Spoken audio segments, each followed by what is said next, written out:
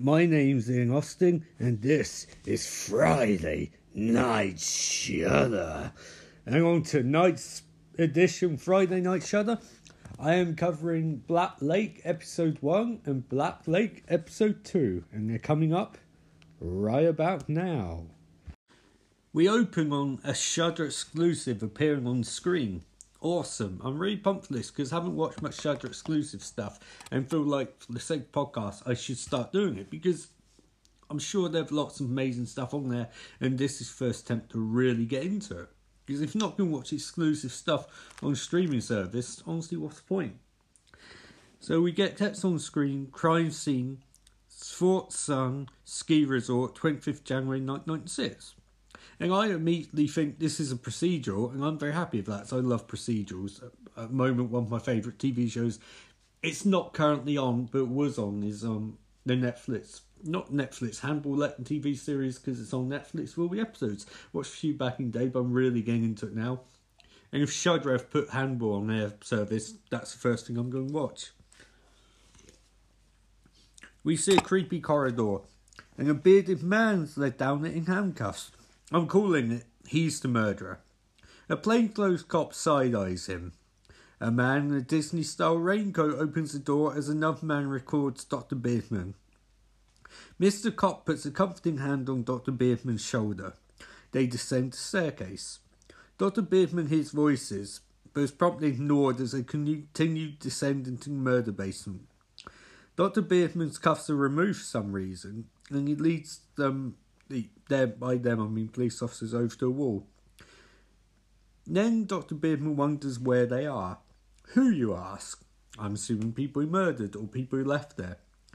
Anyway, he starts to freak out when no one answers his questions, grabs a wrench and bashes in Mr. Cop's knee. Dr. Beardman flees as two cops pursue. The cameraman falls over for some reason, accidentally getting the perfect angle for the escape. Mr. Cop sees something. Cue opening credits of a snowy apocalyptic wasteland or, Sweden. They're intense and very operatic. My hope is that this is Until Dawn-esque. I really love Until Dawn. It's one of my favourite games of recent memory. I think a lot of people like playing games and getting immersed in the story. I like playing games to feel I can channel and change the story because sometimes I think I do a better job than people make it and like having the options to go my way rather than necessarily the way they prefer me to go. You may choose your own adventure stuff and then the player feels like they're impacting the story. Anyway, so we get more text on the screen. Stockholm, 25th January 2016. A woman's on pier watching water. She's joined by another woman in a hat. A concerned woman at that. That's a pun. Beep beep goes a car. Two men emerge. Also concerned for woman number one. I think we're going to need some names soon. So I'm getting very confused already. We get one name, the first woman, second woman's called Met, and the smaller guy is called Lippy. He assists, I'm going to start make up names. He assists Guy with bags. Another car pulls up, not another cop, and we meet Frank. And with Frank are three women. One he's dating, or has only just started dating. To recap, in 1996 we met Dr. Beardman and Mr. Cop. In 2016 we've met Lippy, Guy, Frank, his date Jessen, and two random women, and of course the lead female. I'm guessing her name's Hanny from descriptions on Shudder's website and on the app. I think this show's going to be a fucking bloodbath by the way. There's way too many characters and with only 8 episodes I can't see men for them make it a very long time. The assorted sweets shake hands. Oh, and we can add Oswald to that list. He's clearly New Franklin, and if you don't know who Franklin is, watch Texas Chainsaw Massacre. He's the most annoying character in the history of slasher movies. Frank is told off regarding Jessen, and he's asked, can she even ski? Who gives a shit? Lippy and Met discuss how much of a man-whore Frank is, while in background Hanny looks very pensive. We get some scenery porn. Hanny lucid dreams about baby yelling her name. We get some more scenery porn. Hanny can't get reception on her phone. Lip is scared they may have wound up in Norway, but his fears are quickly elevated when they find the ski lodge. Once again, Hannah is pensive. I think this actress has one frame reference, and that's to be pensive. But I also said that about Juliet on Lost, and by the end, Elizabeth Mitchell is one of my favourite actors on the programme. So sometimes it is literally just an acting choice. Anyway, we get the reveal that Frank has a satellite phone, which destroys one of those annoying tropes about cell phone and mobile phone reception not working, because satellite phones should really always work. It turns out no one has a key for the ski lodge. Fantastic. Luckily, the doors are already open. No one seems very concerned about this. Oswald wonders how Johan can afford this place, and I start wonder who the fuck is Johan? Is that a mystery that's going to pay off in the future? Gang fuck about trying to find the light switch. Someone says hello a lot, another annoying trope. I don't mind tropes in general. I don't like the say hello in a scary haunted place thing, because if someone is there, they're going to follow your voice and murder you. Anyway, I guess they're looking for Johan. Honey finds paper from 1996 discussing two stories. One, the shit that went down in prologue, and two, the story of Parallax Hal Jordan sacrificing his life to stop a Sun Eater from destroying Earth. Anyway, Honey finds a man with a torch. Frank trots up, asking if the man is Eriki. I think I need a fucking whiteboard for this. Frank and Honey praise the place as Eriki shows them to their rooms. Also, Eriki doesn't have a phone. Foreshadowing. It's not Frank, it's Guy. Guy says, but I have your number, and Riki says that's off and then walks off. Okay then, sure, why not? Honey explores her room. Later on she sips water and removes her hairband. We cut to Frank and Jessamine having some anal against the wall. Jessamine pushes him onto bed. Missionary position ensues. In the next room, Honey gets in bed with Guy, who's reading John Grisham's novelisation of Rose Leslie's Honeymoon. Guy seems quite horny, but Honey would rather just go to sleep. Later on, Honey wakes up. That's going to happen a lot, by the way. Oh, and we discover Guy is Johan. That's good. They're paying off mysteries quite fast. No, it's only 8 episodes. Don't want to drag shit out. Honey goes exploring. That's nothing which is going to happen a lot. Lights flicker in the hallway. She goes back to bed. We get a creepy shot of the door, which I believe is the door leading to the murder basement. Jump scare number 1, a snowplow is driven through frame by Eriki. I'm getting really weird vibes from Eriki, by the way. Our gang are at breakfast. It turns out Oswald cooked, and he seems like quite a good cook. He cooked a full breakfast for everyone. There are a lot of pictures taken of everyone. And then we get a great scene where they slut shame a yawning Jessamine by making bestiality illusions. Apparently she's a wild animal. I thought Frank was a slut. Anyway, Honey insists that she heard thumping the previous evening, and everyone jokes that it must have been Jessamine. Honey insists that she heard thumping and it was not pounding. Met us if the nightmares are back. They're not. I'm glad no nightmares aren't back. But also at the same time, I'm a bit concerned that they aren't back, you know? Because we have Nightmare Christmas coming up soon, and it'd be nice to continue theme for nightmares. But I'm sure they'll come and play later on. Honey sees that a door isn't a door, it's a jar. You're welcome. She walks into a kid's bedroom, why not? It's creepy, with pictures strewn all over the place, words formed out on the floor. They'll come in play later with building blocks. And what looks like fucking Cabbage Patch style dolls lining shelves. Cabbage Patch or Garbage Pail Kids? I'd say maybe more Garbage Pail Kids, because these ones look really fucked up. It looks like if you got Chucky doll, but it looked even more disturbing. You think I really want to get one of those Chucky dolls. Just stick it up somewhere as a valuable item. The gang prepares to go skiing. Honey sees Eriki. She asks him when the place closed originally, and Eriki tells her it never opened. At this point, alarm bells are ringing for Honey, because this guy is creepy as fuck. Eriki continues that it especially wasn't open in 1996, and he's not going to discuss the matter further.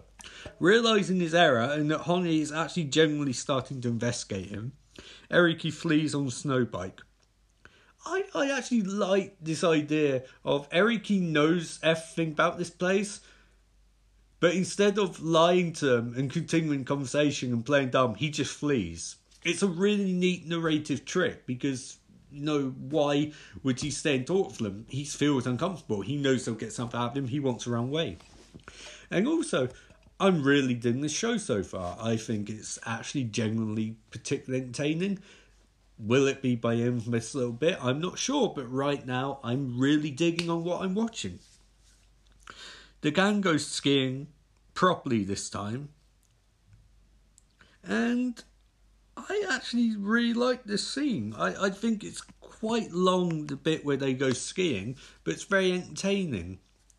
And one thing I really like so far about the show is they're building character, but it's interesting. Like, there's a lot of dynamics here that they're not beating over the head with, but it's some quite cool stuff. Like, Lippy and Met are together, Johan and Honey are together, Frank and Jessen are together. You've got Ellen and Oswald in sort of the background. Oswald's the cook. Ellen hasn't really got much to do, and incidentally, we won't actually find out her name for a few minutes. I'm just trying to explain.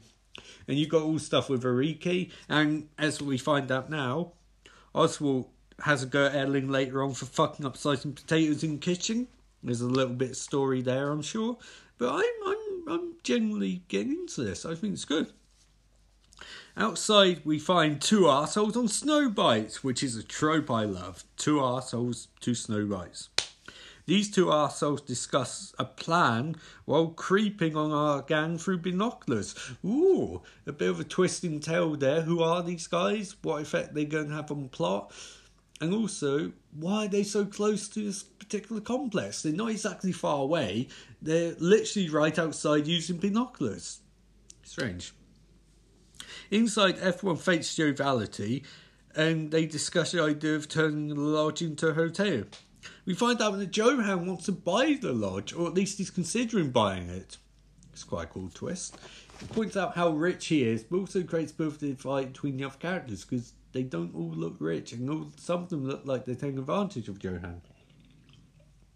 Incidentally, I'm drinking a Diet Pepsi caffeine-free. My drink choice on Sunday. Johan tries to do a toast, but someone knocks on the front door. And it's the two arseholes from outside. Yay, they're really rushing through this shit. We find out their names are Dag and Josting. Dag and Josting. Fucking Dag and Josting. These are great names. These are not boring generic names. Maybe they are in Sweden, but I think it's kind of nice to have this. And also at the same time, I want to point out, if you do want to watch this, the language isn't a barrier particularly. There's a few bits where if you knew Swedish you would find out a bit more information, but I think in some ways by not knowing it, a few of the twists later on work better because I literally have no idea what the fuck the words mean. So it's like characters know more than I do. And one thing in fiction people say a lot is it's better if the audience gets half the characters. I think sometimes that's true, but enough times I like characters knowing stuff I don't, because of course they would. Like, they're not going to share everything. So, obviously, we find out that their names are Dag and Justine. Dag is a great name, by the way. And they invite themselves in like a couple of arseholes. But they also agree being a documentary. A short documentary about Honey. Why not? It's just a bunch of people pointing camera at her and ask her questions, which she deflects. Dag reveals that he rents a wood shop from Eriki. As Johan's rape alarm goes in supernova, and can you blame him? These guys really look sketchy as fuck. Honey starts grilling Justine about Lodge's backstory, but he doesn't know fucking anything about it. I don't even think he lives in this area. He claims otherwise, but anyway, Dag says he has a mail order business and he broaches a merger with Johan. Johan, why would you not go in business with this creepy, sketchy as fuck guy who was peeping and creeping on you guys through binoculars from 2 meters away earlier? Johan considers the offer, but then says he thinks Dag would be a great addition to the ski lodge as a waiter. That's quite douchey, Johan. Dag decides that it's the perfect time to show off his favourite knife. He points out how great it is and then how sharp it is by slamming it down into the table. Johan not even politely, smugly says he doesn't want the knife when Dag offers him to give it to him as a gift. Justine starts getting very concerned and begs Dag not to murder any more teenagers, as Dag gets up and starts asking why Johan doesn't want his knife and whether he thinks he's better than Johan. This scene gets very tense. Justine has to physically escort Dag towards the door as Dag keeps yelling for Johan to take the knife. I think he wants Johan but some bread. I'm getting the impression Dag's angry, but not in a murderous way necessarily. It's like his last name is Dag Red Herring, you know, it's just anger. He's angry, he's not going to murder anyone. But that doesn't change anything because Johan doesn't want the knife at all. So Honey has solved the situation by picking the knife up and giving Dag the knife back. Dag sadly takes the knife and leaves. Everyone wonders silently why Johan didn't just accept the knife and defuse the entire situation to start with, but they don't get an answer. Later on, Oswald creeps outside Honey's room. It's a change of pace. Johan inside is rationalising not taking the knife. Honey asks Johan for some lodged backstory, but he denies everything, just like Eriki later on. Luckily, he's saved by noises coming outside. And remembering previous evening where Frank and Jesson were having the anal against the wall, he snaps and starts accusing them. Jacuzzi.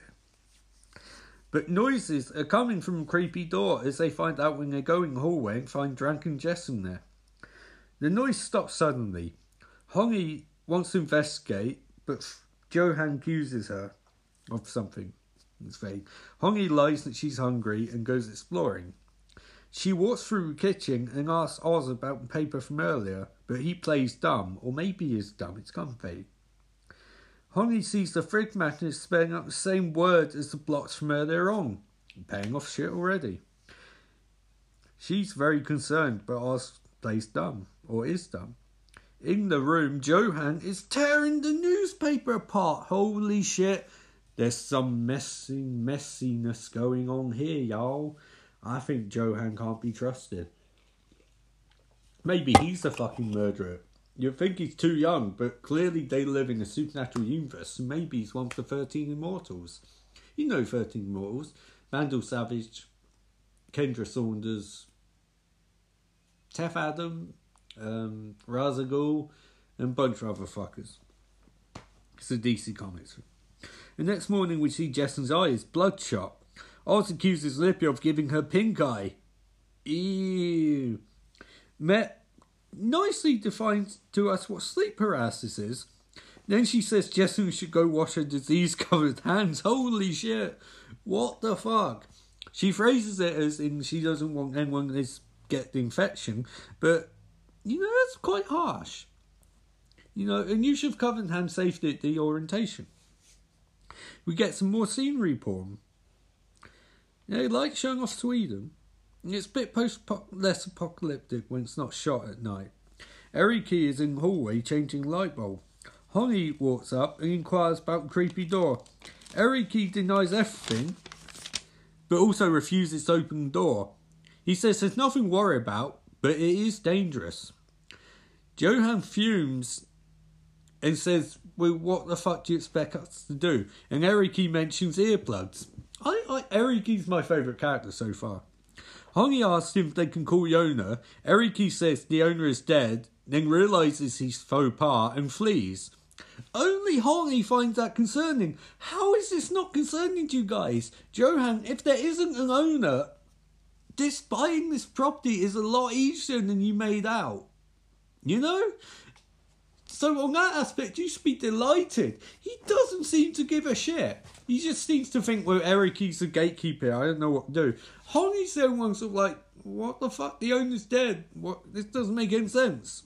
You know, it's great. It's a really awesome twist. But some of these characters aren't acting like human beings at this point. Honey goes back to the kids' room because why not? The blocks have been put away neatly. She finds some creepy drawings that seem to have predicted Jesson's and Lippy's pink eye. We have premonition drawings, guys. This is really getting intense now. Sorry. Johan is on phone with his dad, and it's a sad, tense conversation. So, of course, Frank interrupts, wanting to set up a camera in the cellar, or by cellar, rather. Frank has no sense of timing, by the way. Holly shows Met the pink eye pictures, but Met shrugs it off because not... Sorry, start again. Holly shows Met the pink eye pictures, but Met shrugs it off because not everything drawn has happened yet. And she also writes Holly an old sidekicks would date with in 2014, when Queen of Hive used Dr. Hector Hammond to hide Dr. Hector Hammond's consciousness inside Superman's head. Psywar, shout out y'all. She asks if Jacob's come back. Holly says no. Met then asks if Holly's taken her pills. We've seen that she has. Holly says yes. We discover that they're sisters, and that's really nice. I like that. That's a cool thing, because you don't have to beat us over the head with it. You don't have to set up from the start they're sisters. Their actions suggested it, and then you got a casual mention later on. This show's quite subtle of that. I like that. Outside, Joanne gets really pissed off at Lippy. Not quite mentioning the pink eye thing, but really getting angry that there's snow all over his car. And I think, you're in the middle of a fucking snowy wasteland, you arsehole. There's going to be snow in your car. Chill out. Then he says to Holly that he couldn't get through to his dad. He's a fucking liar. Johan's a liar. I won't stand for it. It's not cool. He's getting my nerves. Damn you, Johan. Johan feels he wants to go on a solo trip with Holly. The cellar camera catches Eric and Dad plotting. Dun dun dun. They walk off. Jesson emerges. She looks at the cellar camera, then looks towards them and follows them. Next scene, Jesson's on her own in kids' room. Her pink eye is really fucking gross at this point. Jesson sits down and ranges the blocks. She forms a word, and I have no idea what it is, so this is really tense and creepy and ambiguous, and I feel like it's going to pay off later on. But I love that Shudder has not added subtitles for what the words made with blocks mean, because it really adds a lot to this. Because now I'm wondering what the fuck's going on, what words is she saying, what context they have. But if you're a Swedish person, you know, because you understand Swedish language, so you gain something that the rest of us don't gain. Like, for me, this is a mystery. For you, that's paying something off. But for me, it's going to pay off later on in a casual way, and it's going to have more meaning for me. Anyway, we get more scenery porn. Johan and Holly drink wine on mountaintop, which that sounds fucking lovely. I don't even like wine. I'd love to do that. Johan says that he'll own the forest too when he buys the lodge from, the owner who's dead, which he doesn't seem concerned about. And then he proposes to Holly. We cut before she can answer. Lippin Met sitting in a hot tub, encouraging Jesson to take her eye drops. Oz and Ellen drink beer in sauna. I love this podcast sentences like that. Like 2 sentences back to back, which sum up how fucking weird this show is in a great way. Joanne and Holly emerge to reveal that they're engaged. Lots of cheers ensue. I assume some of them are fake. Ellen doesn't even try to cheer. She just turns around and grabs a robe, and Iron Man walks off. She looks really sad. So I think maybe they're hinting that she loves Johan. Maybe she loves Holly. You don't know. Like, it's cool. Later on, no, not even later on, Holly opens a beer and hallucinates a swimming pool briefly. Quite cool. Foreshadowing. Later on, Holly sees Justine. He's assisting Eriki, but reveals he did ask Dad what happened at Lodge 20 years ago. And Dad told him a whole family was dead. It may have been murder, it may not. Joanne emerges and gets jealous, and then later on explains that he had to lie to Holly. For reasons. It's really terrible logic he uses. Holly bemoans the lack of free will that she had come, and then dumps her peas down sink. Later on, Holly's woken by noises and investigates. The door won't open, but does when she walks away. She walks inside and sees something, but we cut to black. What the fuck?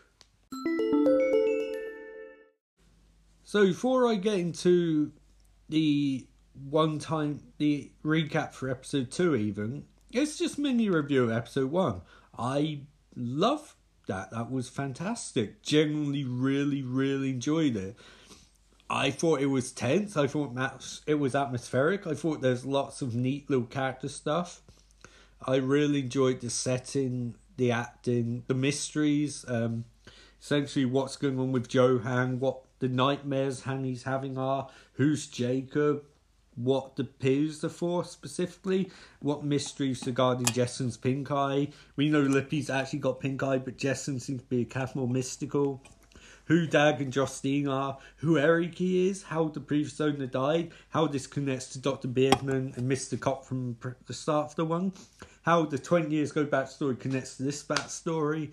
And I know I've made a lot of DC comic book jokes. No, I do, it's my thing. I love main comic book references, especially DC. But I really, really fucking like this first episode. And what I'm essentially going to do is I'm going to recap episode 2, but I'm going to do it in a couple of days. I'm going to let this percolate a bit. So essentially this episode will be recorded over like 2 days. This is the Sunday part, and I'm going to be doing another part tomorrow or Thursday. But yeah, I genuinely watching this. I've avoided the recap for the next episode 2 because I don't want to the next week on rather because I won't go in cold to this. But I think nicest thing I can say is that with some shoulder stuff like Great Encounters, it's a slog to get through. But for this, I really want to watch the next episode. And I can't wait. I mean, I genuinely don't know what's going to happen. I got a really good vibe from this. And it's something which holds up to a bit of analysis and recap in a way Love Stuff doesn't. But I think the flip side is that you only want to watch this sort of episode once and then you want to go into the next. So in that way, it's a bit different than the movie, because movies you have to sort of pause and stop and it ruins momentum. So yeah, I bring on episode 2. I fucking love this and I really want to know what happens next. So yeah, you'll be hearing it instantly, but I'll be calling that in a few days. So yeah, I really fucking enjoyed that. I can't wait to see the next episode.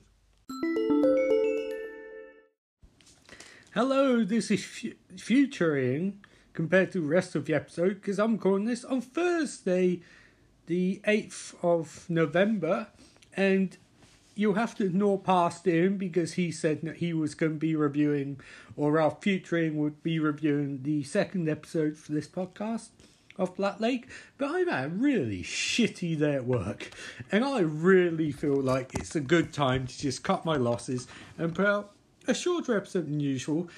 But also you can use some pragmatic logic of fact that if this is Shudder TV, a review of a Shudder TV show, why would the episode be as long as a normal episode? Some of you will probably think that's a cop-out. Some of you will probably think that's okay. Personally, I'm not really bothered because I feel like I've said all I can about the first episode. I loved it. And anything I do on this Thursday from now on would be tinged with a bit of negativity. And I don't want to be negative for negativity's sake. I had a great time watching episode 1 and recapping it and reviewing it. And I think anything more I could say about episode 2 at this point, it's just not worth it. So I am going to play some Red Dead Redemption, eat some toast, and maybe watch some of the Hannibal TV show. I suggest you guys have a bodacious weekend. And I will be back next week with episode 2. Because for the next 8 weeks, it's one episode a week of Black Lake. A show that I actually really enjoyed and want to continue enjoying. So, until next time, remember, life is beautiful.